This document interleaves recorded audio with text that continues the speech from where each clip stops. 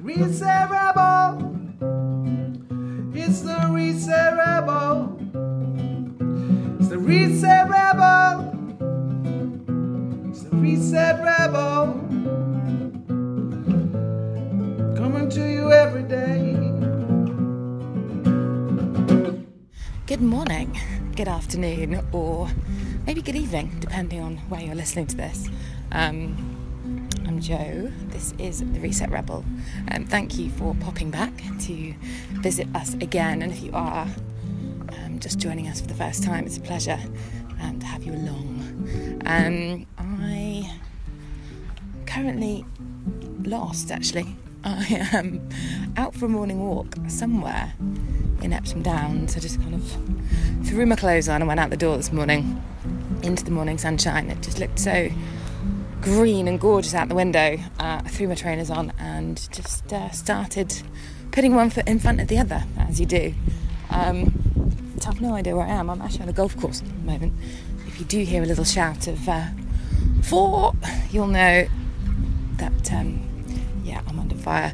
But I've just really found this kind of sense of timelessness this morning somehow, which I haven't felt in a really long time, and it kind of reminds me of when I first moved to Ibiza, because I'd often, it was before iPhones, and I often just went out in the mornings without any kind of phone at all, actually, and just went out in the morning because I just knew I was probably going to get lost, and then would just wander off into the mountains, like close to where I lived, and it was absolutely stunningly beautiful. And I just used to love kind of almost just crawling through the bushes really around these mountains, and I never felt worried, or I just really was totally lost in the nature.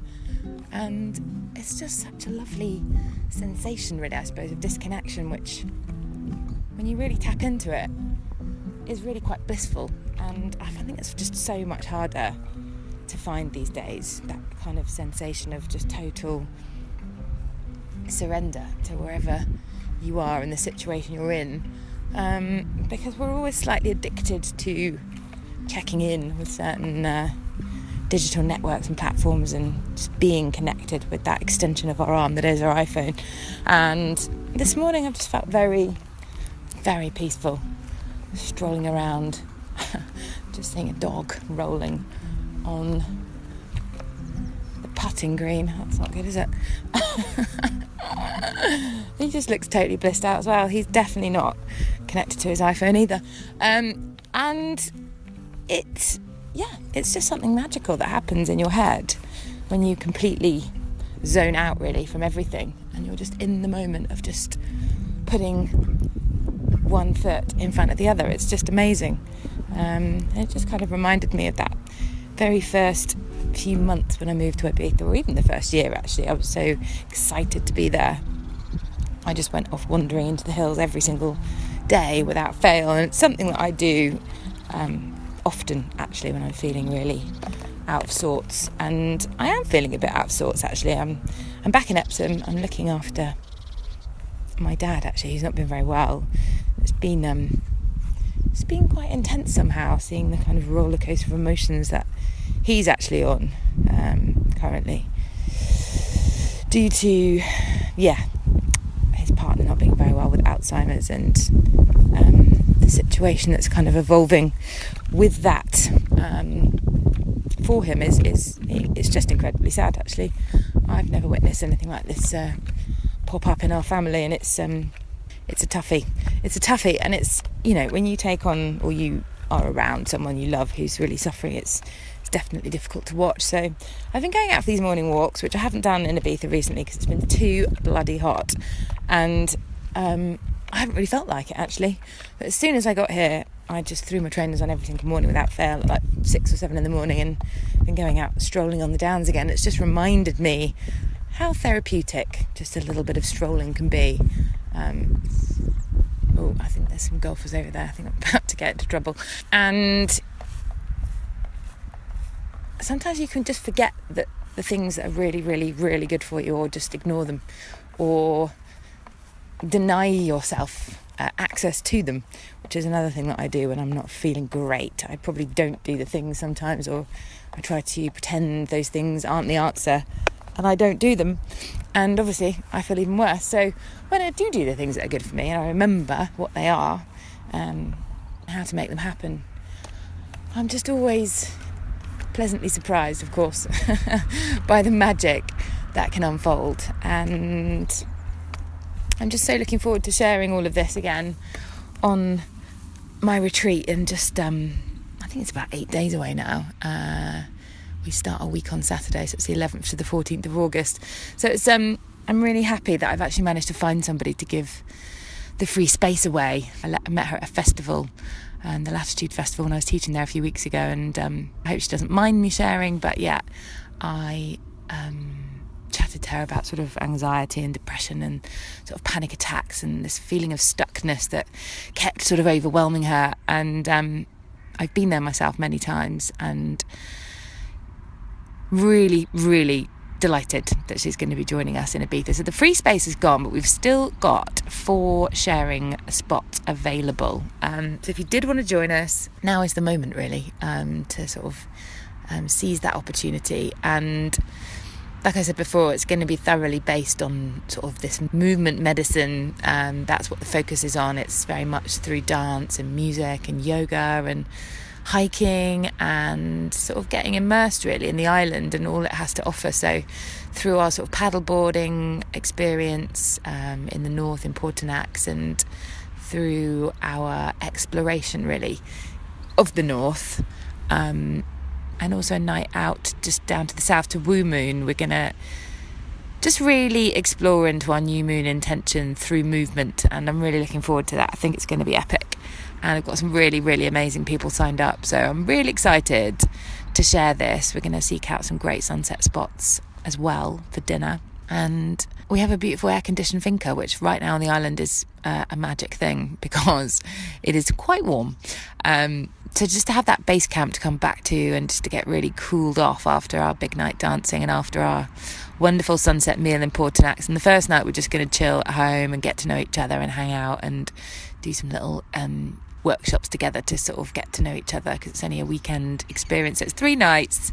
The flights are still only around about £100 from London if you are coming from there, and many other parts of Europe. So if you want to join us, do drop us a line to Just the Good News Please. And we have another amazing gift to give away this week on the podcast, and that is another free retreat space that's just been given to us by our brand new sponsor, who's boarding this week's podcast, a wonderful lady called Catherine Monaghan, and she has a brand called Giggle Water, which pretty much does exactly what it says on the tin, and I'm going to explain a little bit later on in this podcast about why we've teamed up, and the amazing offering that she's given us for this week's podcast, because all of these free retreat spaces, if you hadn't heard this podcast before, are being given back to charity, to people that need them most, maybe can't afford them, and really feel like they need a reset in their life, and they want to join us in Ibiza to undertake that sort of process really.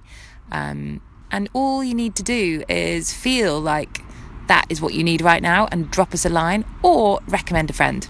So if you've got somebody who in your office, in your immediate family, in your friendship circle that's not having a good time for one reason or another, maybe they are depressed or anxious, they've just broken up with their boyfriend, maybe they're recovering from something, this is exactly the kind of person that we are looking to get on board.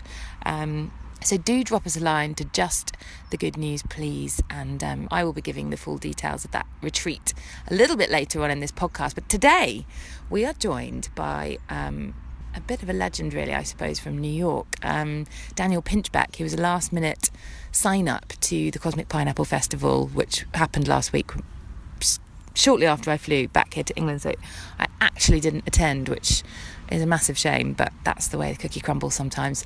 And he's an author. You may have heard of him. He's written quite a few books already. He's got another one coming out. I don't know exactly when actually, but he's in the process of co-authoring it, and that sounds very exciting, looking at plant medicine and ayahuasca specifically. So there's some interesting little nuggets of conversation that pop up in today's podcast about plant medicines really, and the effects of those in our time, as well as, of course, as looking at his actual current book, the most recent one that's just coming out in paper book this month in July, and also the audio version is available in July. The book's been out for a while now, and it's called How Soon Is Now, which I love this title. Obviously the same title as one of my favourite Smiths tracks, and it's like a blueprint for the future really, with an introduction from the other absolute legend, Russell Brand. It is very much an analysis really of what we need to do to sort our big mess of a planet out really, and all the carnage that we have created through the years, and how we can get there as a team basically. So I'm not going to say any more. The man explains it far better than I ever could, and I'm very sad to have missed his talk in Ibiza when I flew back here to London to be with Dad. But I've also had some amazing emails this week that have really lifted my spirits while I've been back in England, through this project, through people getting in touch that have heard the podcast, and some real game-changing moments that have definitely set my soul on fire in lots of ways. So it's just so lovely when people get in touch. So if you are listening to this and you haven't written, or you've already written a review on our iTunes account to say what you thought of this series, then I just love hearing from people. So if you do want to get in touch, that'd be awesome. Without further ado, I bring you Mr. Daniel Pinchbeck. Don't go away. Reset Rebel. It's the Reset Rebel. It's the Reset Rebel. It's the Reset Rebel. Coming to you every day. Welcome back to The Reset Rebel with me, Jo Yule, and we are here in a very beautiful home, sort of buried in the back of Santa Gertrudis, and I've very kindly been invited here, and we're here with Daniel Pinchbeck. It's very, very lovely of you to have joined us here this evening and come on the Reset Rebel podcast. Thanks for having me. So, Daniel, you're a kind of last-minute addition, really, to the Cosmic Pineapple event, which, well, I don't know if you were a last-minute addition, but a last-minute addition on the Instagram account this morning, which is how I kind of found out that you were actually going to be on the island of Ibiza. Have you been here before? I was here once before, a couple of years ago. And you're going to be talking about your book called How Soon Is Now. And the Cosmic Pineapple event is obviously about, kind of human consciousness and kind of bringing that to the forefront of kind of the healing community here on the island. Can you just tell us a little bit, first and foremost, about your book? And I haven't had the pleasure of reading it, unfortunately, but I just wanted to kind of hear a bit more about it. Yeah, the book's been already out for a year in hardcover, but it's coming out in paperback now. And it's my third book. My first book was Breaking Open the Head. That was on psychedelic shamanism. It came out in 2002. I visited tribal cultures in the Amazon, Africa, Mexico, and so on. Second book was 2012, The Retreat of Quetzalcoatl. That was looking at indigenous prophecies from cultures like the Maya and the Hopi and many others. And kind of, from my perspective, biological process that led me to this third book, How Soon Is Now, which was looking at the ecological crisis as something like a collective rite of passage or initiation for humanity that will kind of force us to step up or fade out in a way. And then kind of thinking about the types of changes we would have to make systemically to our technical support systems and our social systems to deal with the magnitude of ecological change that we're causing on the planet. You've called it an ecological mega crisis, which obviously sounds very dramatic, but it's clearly the state of affairs that we're in right now, and kind of talking about the fact that we all need to kind of get together through our kind of technological kind of access and facilities and platforms that we have now to come together to sort of make a change as one, really. Obviously these little steps that we all make on a daily basis to recycle or whatever it's going to be are all helpful, and it will come together and kind of do make bigger changes in the long term. But what's the kind of master plan of this book? Because it's obviously very in depth and lots of different elements of it that come together to make this big change. But what's the kind of the main focus? The main focus. I just felt that when I wrote the 2012 book, we all talk about new consciousness or like Age of Aquarius coming or new dimension or whatever, but we don't really think about that tangibly. I wanted to think about it in more tangible and material terms. So I basically looked at three main areas. One is like the technical support systems that sustain our human civilization. Second are the social systems, like the political and economic system. And the third area is the area of like consciousness, which is ideology, beliefs that cause like habits and practices and so on.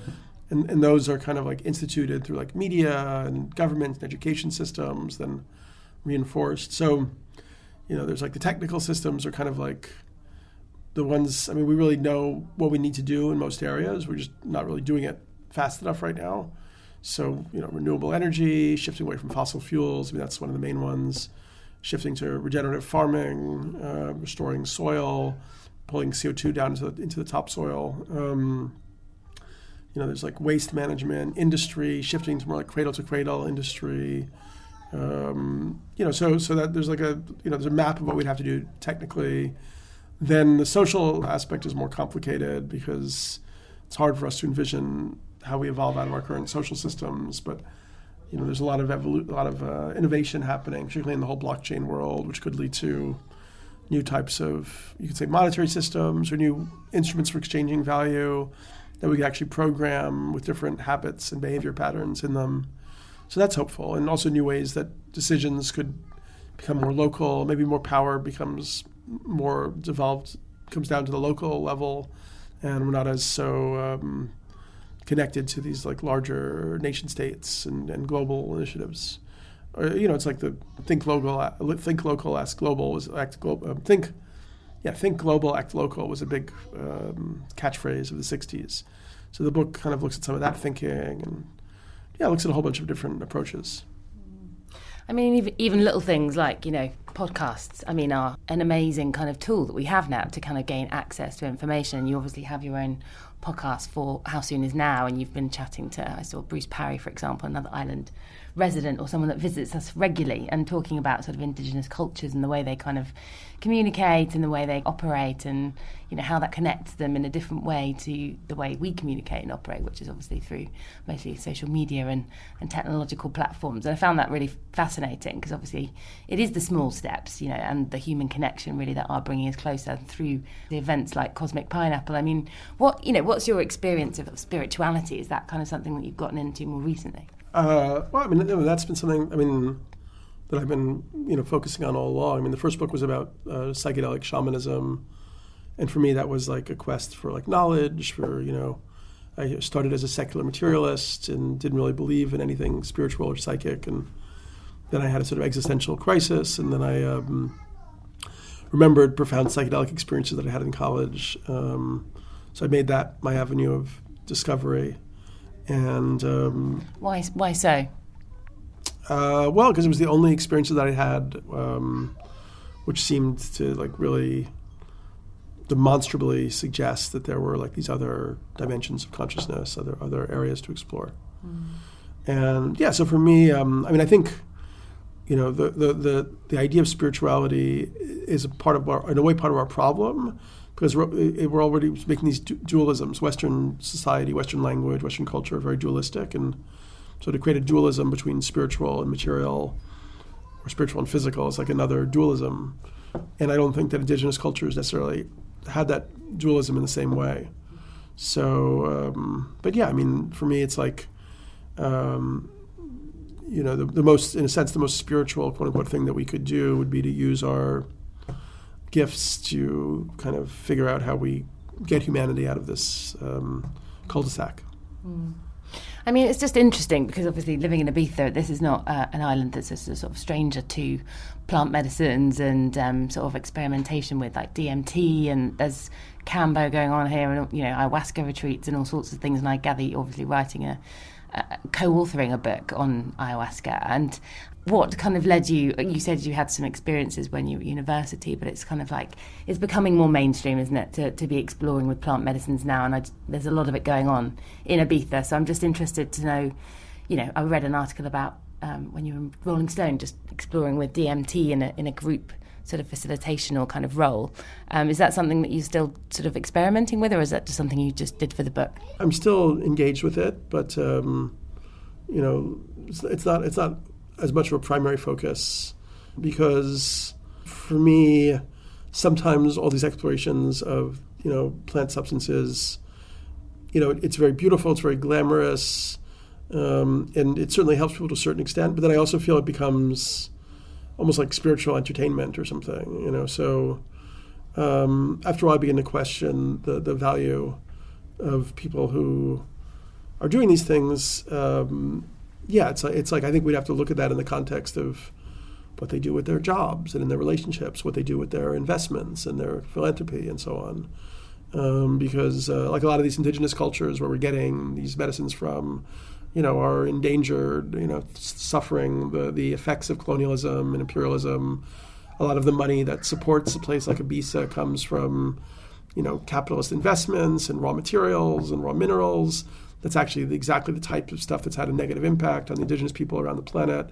So for me, like the use of the psychedelics as a Western modern person who've been the beneficiaries of this whole history of exploitation and so on, should be that we then come to see our whole system in this very like holistic, system design way, and then we use our gifts and our talents to figure out how we can, as I said, try to like not let it get worse. Because if you look at what's happening ecologically, I mean, barring a lot of effort or some type of miracle, we're going to see a lot of people in the world are already starting to suffer gravely because of the effects of climate change and species extinction and peak water and so on. And that's going to get significantly very much worse over the next 5, 10, 20 years. So it's going to really pose a question for people on what they value and what they feel their responsibility is. So we're interrupting today's broadcast just to let you know that Giggle Water are sponsoring this podcast series based on the island of Ibiza. They're inspired by the 1920s playful American term, which means alcoholic beverage. So Giggle Water is a lifestyle brand with a passion for value, innovation and a strong social mission.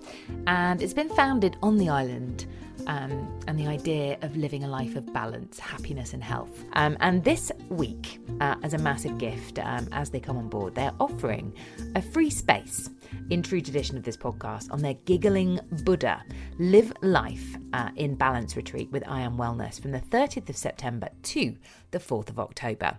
And the lucky Reset Rebel applicant will join us, in fact, for an extraordinary adventure of wellness and yoga, because I'm also going to be teaching on that wonderful event, and I'm really, really excited, as well as our previous podcast guest, of course, Trish Whelan from Soul Adventures, who is, of course, a Kundalini yoga teacher, and there's going to be plant-based food, nutrition, creative art and photography lessons with the artist Victor Spinelli, numerology and life coaching, hikes, to some of the most exotic and remote secret places on the island, and some sailing around the islands of Ibiza and Formentera to visit biodynamic vineyards and to learn about living wine.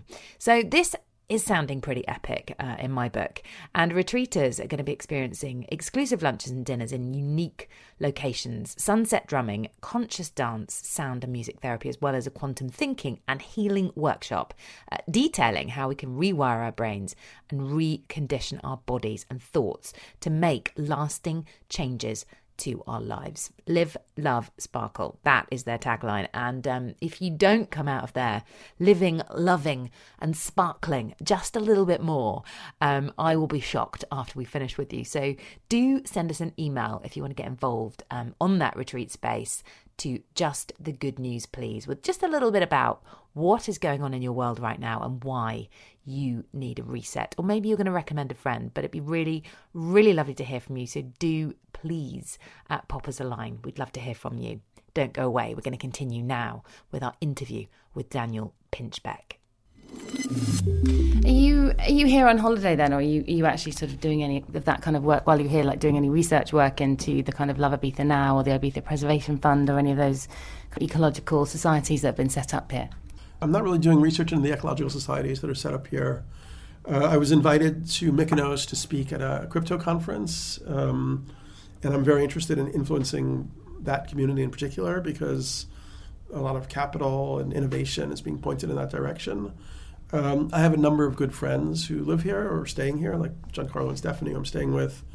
And I do feel there are a lot of like peers here, like people who are roughly my own age, who've gone through a lot of similar explorations, and it feels really good and healthy to connect with them and see what their lives are like here. You were saying that you're writing this book on ayahuasca, and there's a sense of almost like ayahuasca tourism here, really, in some ways. There's a lot of people doing kind of pop-up ayahuasca retreats, and maybe some people are kind of questioning the real kind of shaman authenticity, I suppose, behind them, and that's something that's perhaps not, necessarily encouraged by the healing community here. In terms of the book that you're co-authoring at the moment on ayahuasca, how are you putting the sort of research together for that? How are we putting the research together? Just, mainly interviewing people and reading and looking at sources. I mean, kind of what you do when you're putting a book together. Yeah. But, are you going to go to the ayahuasca conference? Because there's normally one here every year, and obviously that's something that's kind of growing as well. Yeah, I don't know how many more conferences I need to go to. I've really been at a lot of conferences over the last 15 years, and I'm kind of up to date on different areas of psychedelic research. We've spoken to many scientists researching it. The book is a little bit more of an introductory book, like looking at the global spread of ayahuasca, and so we'll do the research that feels necessary. I mean, what would you say, in your opinion, in your experience with it, that kind of ayahuasca was its primary purpose in terms of healing? I tend to think that there is like a sort of spirit of ayahuasca that sort of, when people experience it as a female spirit, sometimes people call it grandmother or whatever. That can be sort of anthropomorphizing, but it does feel that ayahuasca has some type of purpose in modern society, that it's kind of awakening people, giving them insight into their behavior patterns. But that's also true for peyote and for iboga and San Pedro and mushrooms and so on. So I think all these visionary plants have great value for progress, for people's self-discovery process. I think it's just kind of interesting though, because once you've I've never taken ayahuasca or drunk it, but from what I've witnessed from friends around me that have, it kind of makes quite a dramatic change in them once they've been through those experiences and seen parts of themselves that have been facilitated by ayahuasca, and sometimes there's kind of no turning back in some ways, and it's kind of an argument to ask whether it's necessarily a good thing to go that deep into the human psyche.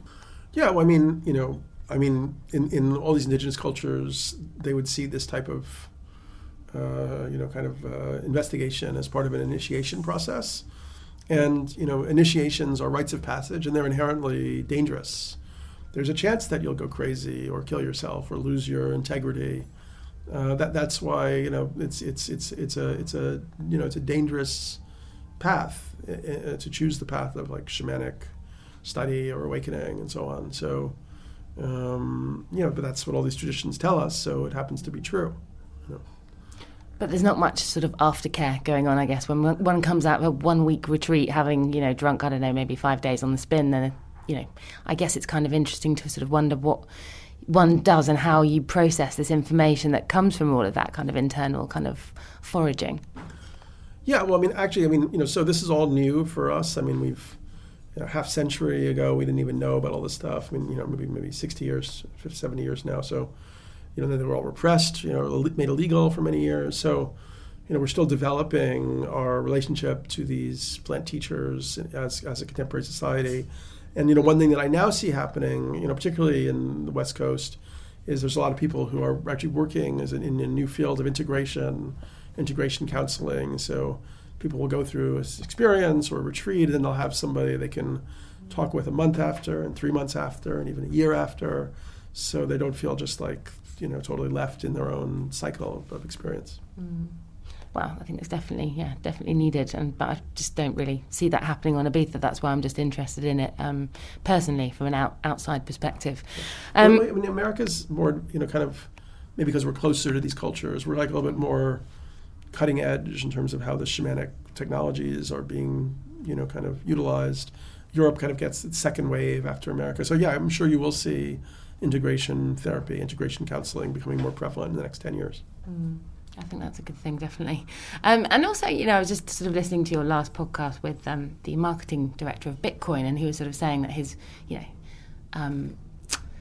his kind of consciousness had been expanded through taking MDMA, and that's kind of why he'd gotten into the position that he's in now. And I think that's also, very interesting, particularly living on an island like this where, a lot of those drugs are being taken here, obviously for more recreational purposes. But, it is deeply frowned upon by people that sort of don't live perhaps in Ibiza, that, that people are taking those kinds of drugs and going out and having those experiences. But I feel like, and I'm sure a lot of people on Ibiza feel like their lives have changed as a result. And I'm just wondering, have you also kind of experimented with other kinds of drugs, or is it just the psychedelics? Well, I mean, I loosely put MDMA in the category of psychedelics. Most people call it empathedelic. And, definitely I've had positive experiences with it. And, because it's more chemical, it feels like it has more body load and maybe more negative consequences if you take too much of it over time. Like, some studies suggest it may lead to a little bit of a loss of memory, But what's happening right now with MDMA is there's incredible research going on in the U.S. FDA-approved research into MDMA as a treatment for post-traumatic stress disorder with veterans from the Iraq and Afghanistan wars who have treatment-averse forms of PTSD. And they're finding in 3 sessions of MDMA-assisted psychotherapy more than 60% cure rate of treatment-averse PTSD. So these are people who've tried all these other drugs and nothing's working. And, veterans have a very high suicide rate in the U.S. So the fact that it has a 60% cure rate is astonishing. And that's leading to the FDA fast-tracking the approval process. It's leading to even very right-wing people putting millions of dollars into the MAPS group, the nonprofit that's developing it as a medicine. So, it turns out that it has a lot of efficacy. I mean, do you think there could be an argument for that kind of thing to be, I think legalised is highly unlikely in the States, but, could that be a possibility? Well, I think it would be a natural trajectory, as we've seen with marijuana, that once the door cracks open and you have a medical usage case, then it becomes more and more available to have other types of uses for it, legally okay.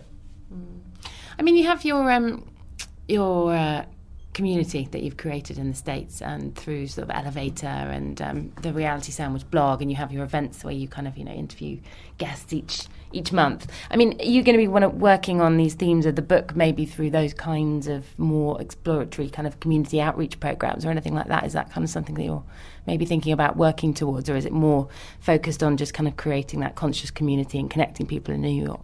It's all, I think it's all, I don't really know the answer, actually. A lot of my work right now is I'm working with an incredible new co-working, co-living organization in New York called The Assemblage. Evolvers and Reality Sandwich are things that I started, but actually I'm not as much involved with them. I started them with an old friend, and we sort of reached a point like a marriage where you don't really want to be in the same scenario with someone anymore. So, but I do believe that, particularly when we look at what's happening ecologically and politically and geopolitically, creating community networks that are focused on these alternatives and making them legitimate, whether it's like permaculture or local currencies, that's going to be very important in the future. Why is this co-working thing so important to you? Obviously, I know for the reasons that digital kind of platforms create disconnection, and obviously, through doing these wonderful things you're doing, that is changing the game and it is reconnecting people. But is that something that you've experienced directly, that this kind of sense of disconnection? Well, it's also kind of my work right now. I'm collaborating with them, and they're really trying to do something different, which is a kind of co-working, co-living movement, based around the evolution of consciousness and, meditation and sound healing and shamanic practices and so on. So it's a really interesting bridge between the sort of consciousness community and more like the mainstream entrepreneurial culture and business culture. It definitely, it's clearly there's a steady growth of interest in the benefits of, self-exploration through meditation or, working with plant teachers or, so it feels like there's some growth happening. Yeah. And your sort of relationship with Bruce, I just wanted to ask finally about that, because he's just such a legend, and everyone on the island thinks he's just he is a hero. His work is just phenomenal and fascinating, and just so different, I guess, and so kind of brave to go out there into these communities and just bury himself in there and get lost in them for months on end. I saw that you guys were having having lunch, and I've obviously listened to some of the podcasts with him. And how did your sort of connection to him grow? Well, I mean, I guess, his film producer is Giancarlo, who's living here, who helped with the Talk to Why. And Giancarlo also produced a film that was focused on my work many years ago called 2012 Time for Change. And, there's definitely a big overlap of interests and perspectives that Bruce and I have, so it's a natural affinity. And what have you got lined up? Obviously, you're talking about your book tomorrow, but what's the kind of sort of focus of that talk that you're going to be giving at Cosmic Pineapple? So I think it was yesterday that Cosmic Pineapple appeared in my world. So today is today, and tomorrow is Cosmic Pineapple. So honestly, I haven't given it too much thought. What I like to do mostly is like feel into the crowd, and I'm guessing it will probably be like people who want to hear something sweet. So try to make it sweet. I think sweet like a pineapple. That sounds perfect. And are you going to attend any of the workshops there? Because there's obviously the Kundalini class and some really nice sound healing therapies in the evening. It's quite possible. I literally haven't really looked at the program yet because it's just happened in like 1 second. But I'm happy that it happened to coincide with my visit here. Thank you so much, Daniel. I really appreciate your time this evening. Pleasure. And I know it's a very last-minute job. Yeah, no worries. Nice to meet you. Miserable. It's the reset rebel. It's the reset rebel. It's the reset rebel. Coming to you every day.